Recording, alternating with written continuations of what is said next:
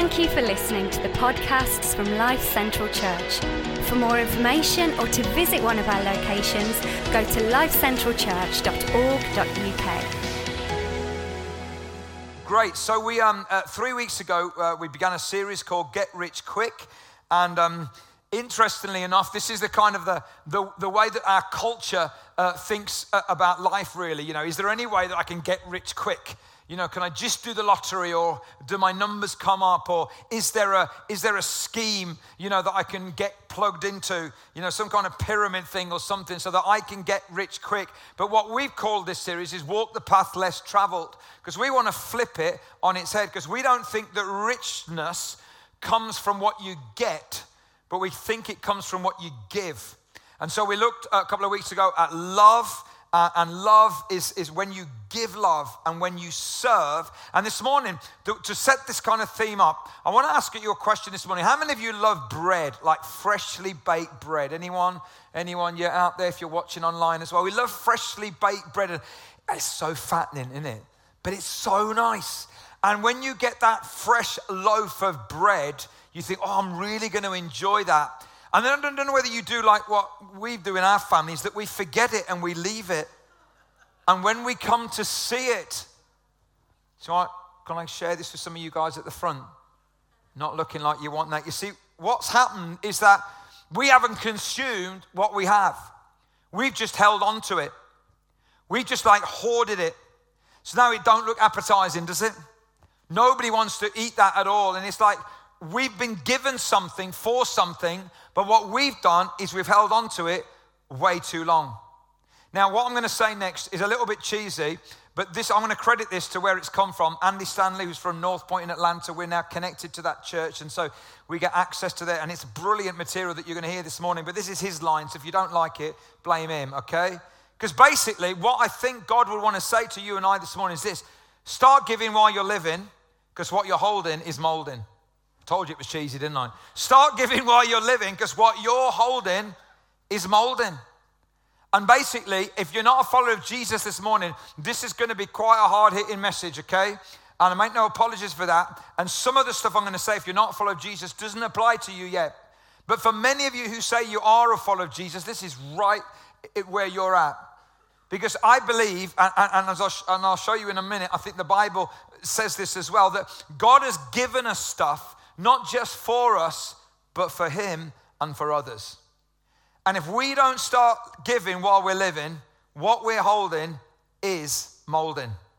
And so what we've looked at the last couple of weeks, we looked at love in week 1. And then last week we looked at the word serve. And this week we're looking at the word give. And what does it mean to give? And we are going to talk about money this morning, but it's way bigger than that. It's way bigger than that. Okay, and so to help us to do that, we're going to look at a little letter in the Bible, because the Bible isn't a book, the Bible is a library of books, 66 of them, and one of them right in the end part in what we call the New Testament, that's like after Jesus, was a guy called James, who was the brother of Jesus. And he writes to the first century church. Now, some of the writers in the Bible really they're very poetic, and they like very nice language. Oh, that's so lovely, that's so nice. Not so much James, okay? He is very, very hard-hitting. So James chapter 5, verse 1, it says this: "Now listen, you rich people," to which everyone looks round, don't they? Now, I want you to know, this is to you this morning. And if you're watching as well or listening, this is to you. Listen, you rich people. To which I guarantee most of you think, I hope they hear it. I hope those rich people listen to this morning. Those rich people out there, that rich person next to me, that rich person behind me, that rich person in front of me. I hope they listen to what Leon is going to say this morning, because they really need to hear it. He's talking to you. He's talking to every single one of us. And here's the thing with this phrase: now listen, you rich people. The thing is, we don't feel rich, do we? None of us feel rich. So we don't think we are rich because we don't feel rich. The only time I've ever really felt rich, I don't know whether any of you remember this, some of you young guys might not be here yet, when you got your first paycheck. Anyone remember that? Anyone remember the first paycheck? That was the moment when you felt rich. Because maybe you were still living at home, maybe, or you didn't have bills, you didn't have a mortgage, and you had some money. and it's all for me. And that's the time when you feel rich. But we don't feel rich now. One of the reasons that we don't feel rich is that we have no margin. So not for all of you maybe, but for many of us, maybe we have more income coming in now than we've ever had, and yet we don't feel rich because we have no margin. Because here's the thing that happens. The more that comes in, the more goes out. We don't have any margin. The other reason that we don't feel rich is that we compare ourselves to everyone else. So on social media, and we see it and we think, look at the holidays they have and look at the holidays I have, so I don't feel rich. And look at the house they have and look at the house I have and look at the car he drives and look at the car he drives. And look, and they've got smarter kids and cuter wives, and maybe that was too far, that one.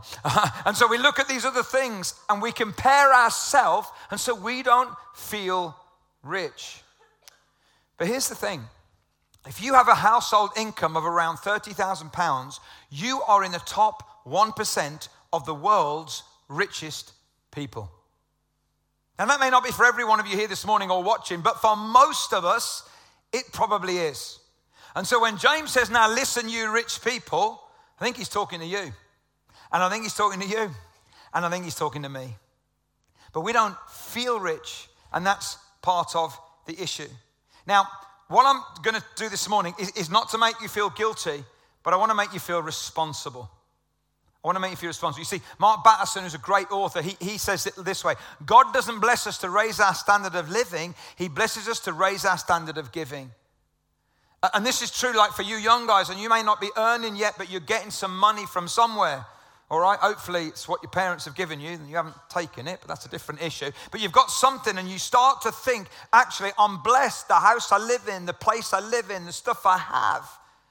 And I'm blessed not to raise my standard of living, but I'm blessed to raise my standard of giving.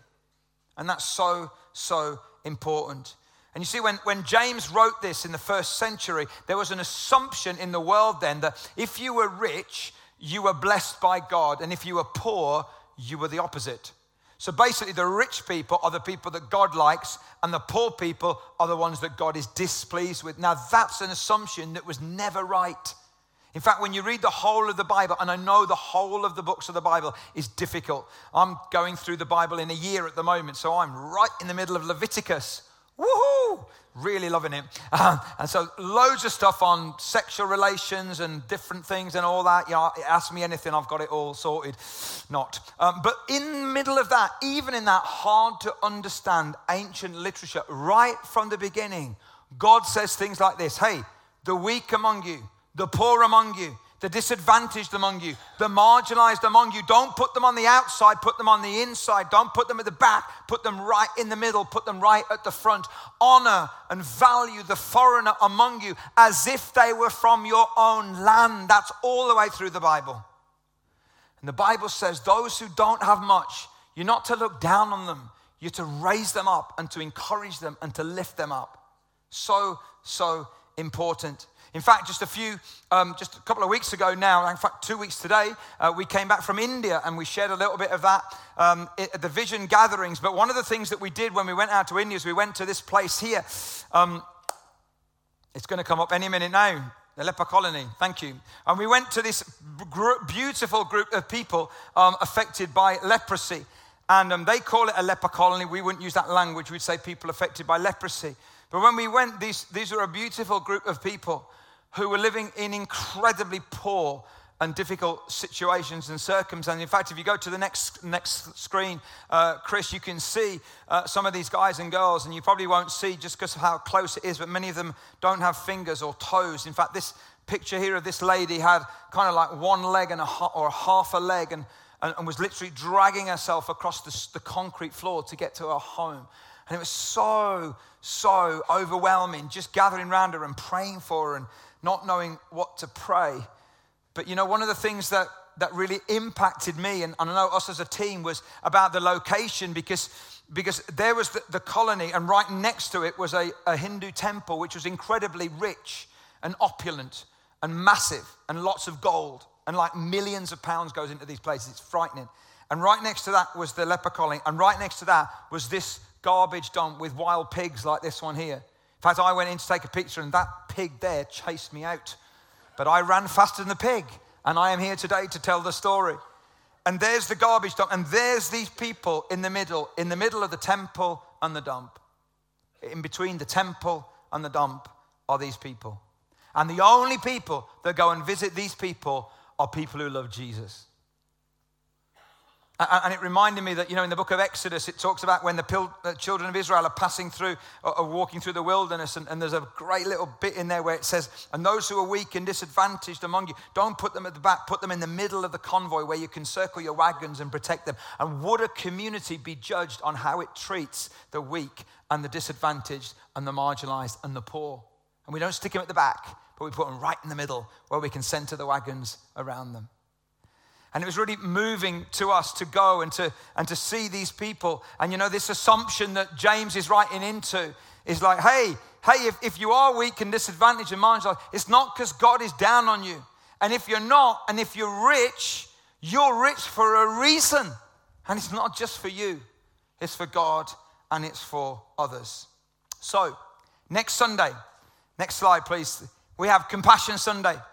And this is great, and little fellas like this and girls like this all around the world are help, Compassion as an organization, help lift children out of poverty in Jesus' name. They have 2 million children that people are sponsoring and helping around the world. And last October, Alison and myself had the privilege of going out there with Compassion to Ghana, looking at some projects there. We were really impacted not only by the work on the ground, but we met 3 young people in their 20s who we saw where they lived, and they've been through the Compassion program, so someone sponsored them and they've now graduated. And one of them wants to go into politics, and one of them wants to go into media, and one of them wants to go into IT. And all of them love Jesus, but all of them have been lifted out of poverty and have got a different view, and they want to help lift their communities. And so next Sunday, we've got Compassion Sunday, and we are partnering with Compassion for a project in Tanzania. I know many of you already sponsor kids through Compassion. If you don't yet do that, please don't do it yet, okay? Because we'd love to encourage you to think and pray next Sunday about sponsoring a child in a community in Tanzania that we are going to build a link with over the next few months and years. Eventually, we want to go out there, send teams out there, meet some of the kids that we sponsor. And the reason that we want to do that is that we have been so blessed. And you see, you don't start giving while you're living. What you're holding is molding. And just think about how many kids like this kid here we could help lift out of poverty rather than hold on to it just for ourselves. So let's go back to James. And I did warn you, okay, because I've only done one little few verses here. This is hard-hitting stuff. So James says, now listen, you rich people. Weep and wail because of the misery that is coming on you. Woohoo! How many of you are glad you went to church this morning? Your wealth has rotted and moths have eaten your clothes. Your gold and silver are corroded. Their corrosion will testify against you and eat your flesh like fire. You have hoarded wealth in the last days. Subtle, isn't it? Subtle language. James is basically going for it. And he's really going for it really, really strong. And he's saying, listen, you've got stuff and you're just holding on to it and you're hoarding it. And it's corroding, it's molding like the bread. How many of you got that drawer in your house where you stick all your old stuff in, like your phones? Anyone got one of them? I had a new phone this week, and I hate new phones because I hate that whole process, okay? But anyway, that's just me being technophobe. But I got this new phone, and I opened the drawer, and I realized I've got loads of old phones. Like, why on earth have I not given them away? Why on earth have I not sold them and used the money? Because I just stick it in a drawer. And how many of us do that? Maybe because of distraction or busyness, or maybe we hold on to our stuff because actually richer people, and that's all of us, we don't quite trust the God who provides. We'd rather hold on to our stuff ourselves. And there's something about that right there. But you see, poor people don't do that. People who don't have much, they don't do that. They have a joy and they have a trust in God. And I've been in so many communities around the world, in India and Africa and Asia, and places where there's such incredible poverty, and yet there's such an incredible richness. You know, one of the things we as an Indian team, we came back thinking we don't want to lose that sense of just joy and presence of a God who provides, even when you don't have much, but of trusting him for your daily bread. So important. You see, this eating your flesh like fire is typical judgment language. And really what it's all about is this idea that you've been blessed to be a blessing. When you've been given much, much is required. So I think James would say, so start giving. Start giving while you're living, because what you're holding is molding. Now, James thought like this because James believed in life after death, okay? And I know for some of you, maybe if you're newer to the whole faith thing, you're not quite sure about that. When you believe that this life is not all there is, it opens up your perspective on life. It really does. And James believed in life after death because his brother Jesus told him about life after death. And then he watched his brother Jesus get killed, and he watched his brother Jesus get buried, and he watched his brother Jesus rise again and talk to him. So James knows that there is a life beyond this life. That's why what we do with our stuff in this life really echoes into the next. It really does. And that's the whole point of this. Now, we have to wrestle with some stuff. We are rich. And folks, it doesn't make sense to hoard on to our stuff now. Because if we don't start living while we're giving, what we're holding is molding.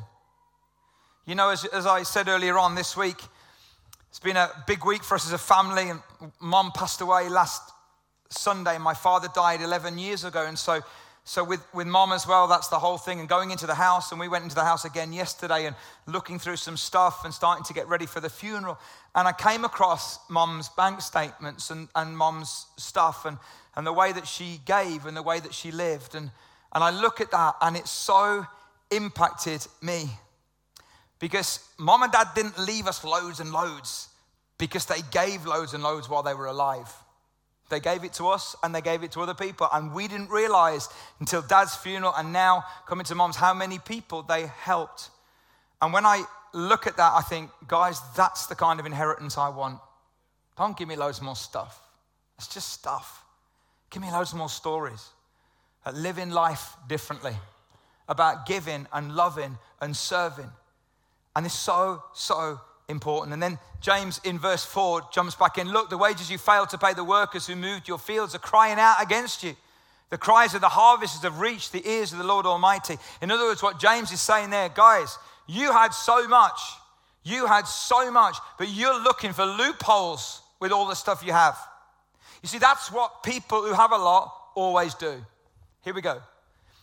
Resource people shouldn't look for loopholes to get by with doing less. Resource people should look for opportunities to do more. And I think we've established that most of us in this room, most of us watching, are rich by the world's standards. So we're resource people. So we shouldn't be looking for loopholes to get by with doing less. We should be looking for opportunities to do more. And listen, if you're not a follower of Jesus, that's for you as well. That's for you as well. What are you doing with what you've been given? But if you are a follower of Jesus, lean in right now, okay? Because this is really for you. I've been a pastor of a church for a long time. I have heard all the loopholes out there that resource people who say they follow Jesus use when it comes to money. Here's number one. I don't have to tithe, give 10% of my income, because tithing is Old Testament and that's under the law, and now I'm New Testament and I'm under grace. Fine, don't do it. But if under the law, 10%, surely now that you're under grace and not law, you'll be giving way more to God in his work than you would be under law, wouldn't you? Not.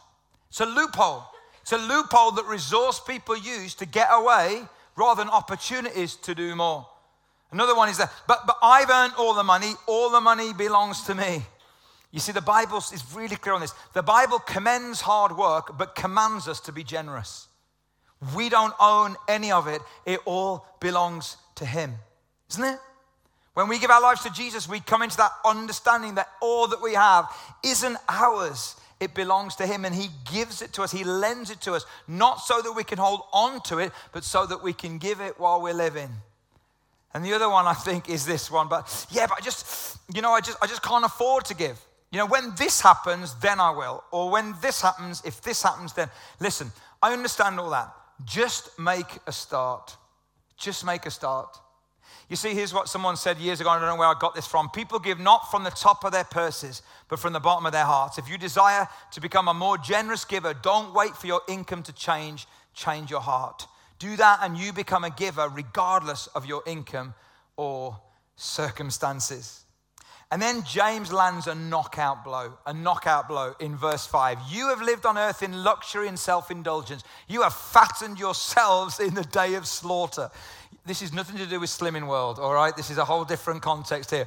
You have condemned and murdered the innocent one who was not opposing you. Oh my goodness. This is really hard language. And that phrase, fattened yourself. In the first century, no freezers, no fridges, okay? Only things that keep are wine, grain, and animals, okay? No fridges, no freezers. So what they would do is they keep an animal and they fatten the animal up for a time in the future when they're going to have a feast. Some of you might have heard that story, the prodigal son that runs away, comes home, father embraces him, kills the fattened calf. That's what this is referring to. And the idea here is that James is saying, but you've fattened yourselves up for yourselves. That's what you've done. What you've done is you've held on to all this stuff and you've hoarded onto all this stuff and you've fattened yourself, and look at what's happened to the stuff. Because you should have been giving, broken the bread. You should have been giving while you're living. Because what you're holding is molding. And he says it with such powerful and strong language. I think what James is saying is that we can become a victim of what I want to call the consumption assumption. And the consumption assumption is basically this, that if it comes to me, it must be for me. So this is the Western dream, and this is the Western, I think, this is the Western lie, or the Western, I lost the word really. But basically, the assumption is if it comes to me, it must be for me. Why? What about if it comes to me, it must be through me? What about if it comes to me, it must be for others through me? Wouldn't that be an amazing way to live our lives? As an aside, James probably writes this around AD 62, 63 and dies around that time as well. And 7 years later, Jerusalem comes under a siege and you get the fall of Jerusalem in AD 70. And many historians, not biblical but outside of the Bible, say that many Jewish people died holding on to their gold and their wealth and their money. And he says, you fatten yourself for what? For what? You know, here's the reality, right? Most of us will run out of time before we run out of stuff. You know that, don't you? And actually all the stuff that's like, oh, look at my house. That will be somebody else's house one day. Oh, look at my car. Someone else is going to drive that. Look at my clothes. Someone else will wear that. All that stuff is just stuff. But the stories that we get to tell, the lives we get to impact, the legacy we get to leave, that comes not when we hold on to our stuff, but when we release it for God and for his work. I want to finish with just 4 application questions. Number 1, do I embrace the fact that I'm rich? And maybe you think, well, I don't have £30,000 income coming to my house, so then I'm all right. But hey, the point is that by the world's standards, we're rich. Secondly, do I realize that all I have is a gift from God and I'm a steward, not an owner? It's come to me, but that doesn't mean it's for me, because I'm a steward. 3, are my hands willing to stay open and give, or am I holding on? Am I shoving stuff into the drawer rather than releasing it? And 4, does my current giving reflect who I say I am? And this is the hard one. If you say you're a follower of Jesus this morning, does your current giving reflect who you say you are? When I looked through some of my mum's stuff yesterday, I thought, that's who you are. That's who you were. You can tell it by someone's bank statement.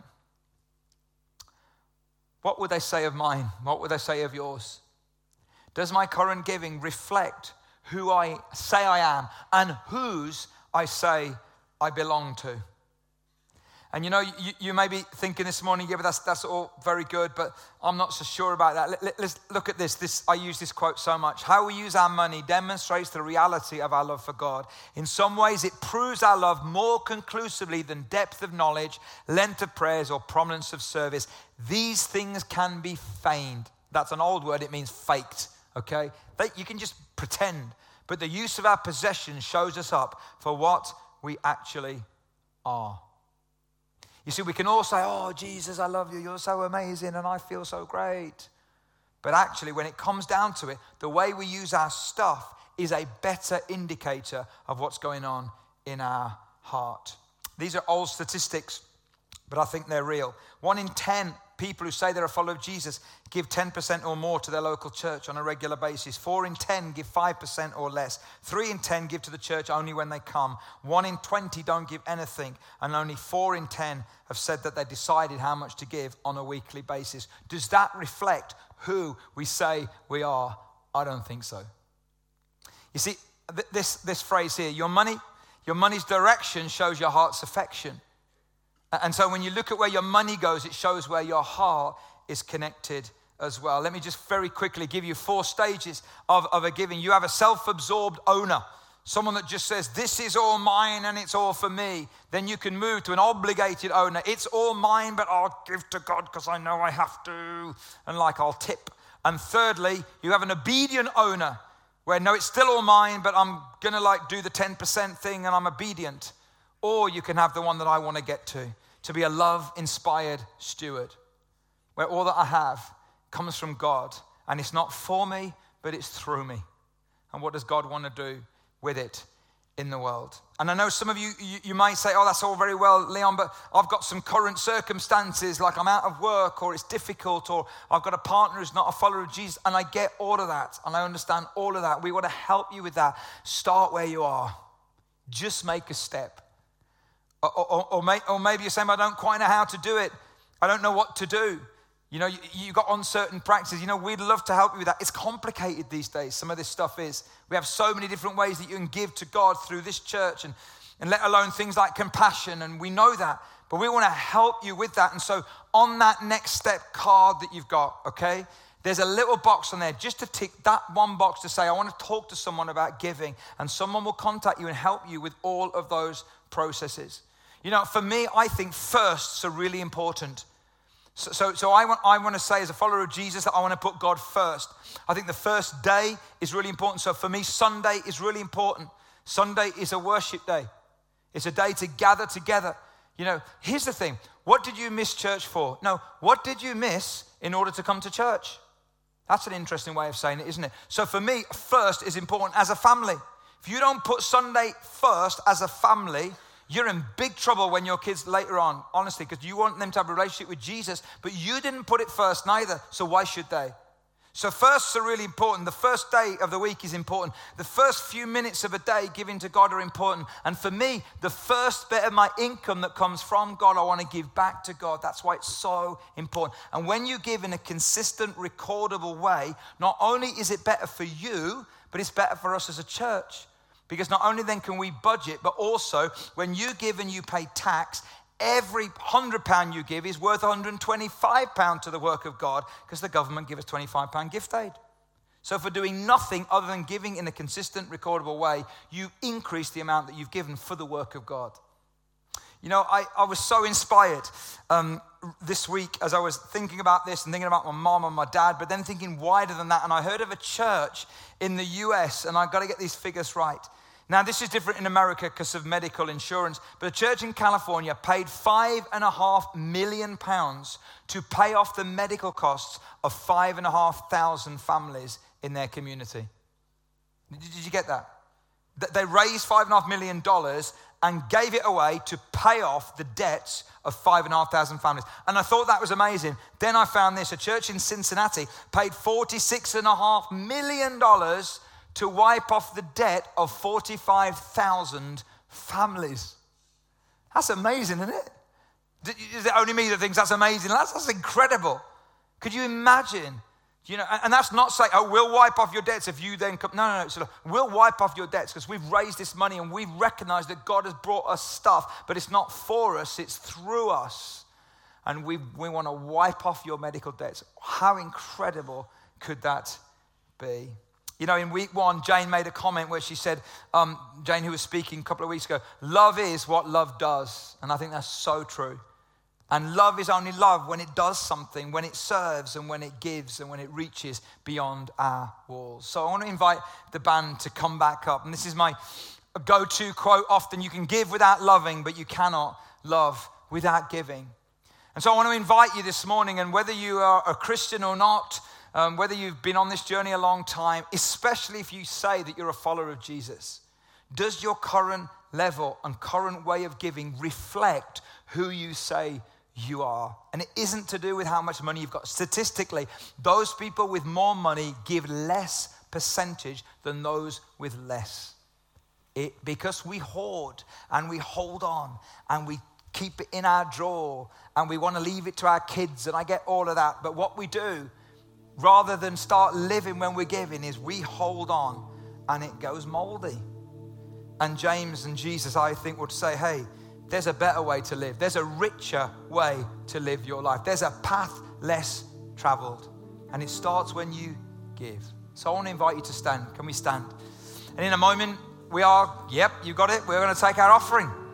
And in the offering as well, there's also an opportunity for you to take that next step card that you've got on your seat with a pen, and you can take your next step. And if it's a giving step, then just check that box, tick that box, and pop it in the bucket. Maybe it's something else as well. Maybe it's something else. Maybe you want to talk to someone. Maybe you want to think about getting baptized. Maybe that's your next step because you love Jesus and you want to get baptized on April the 5th along with other people who are getting baptized. That would be amazing. But as we do this, I want to encourage you to make this a response that's a worship response, okay? And I'm not just like singing a nice song, but a worship response. That's your life. And say, Jesus, I want my giving to reflect who I say I am. I want to start giving while I'm living. I don't want to be holding on to this molding stuff, but I want to make a difference. That's get rich quick. Let's pray. Jesus, we thank you so much that you held nothing back from us. You loved, you served, and you gave. You loved, you served, and you gave.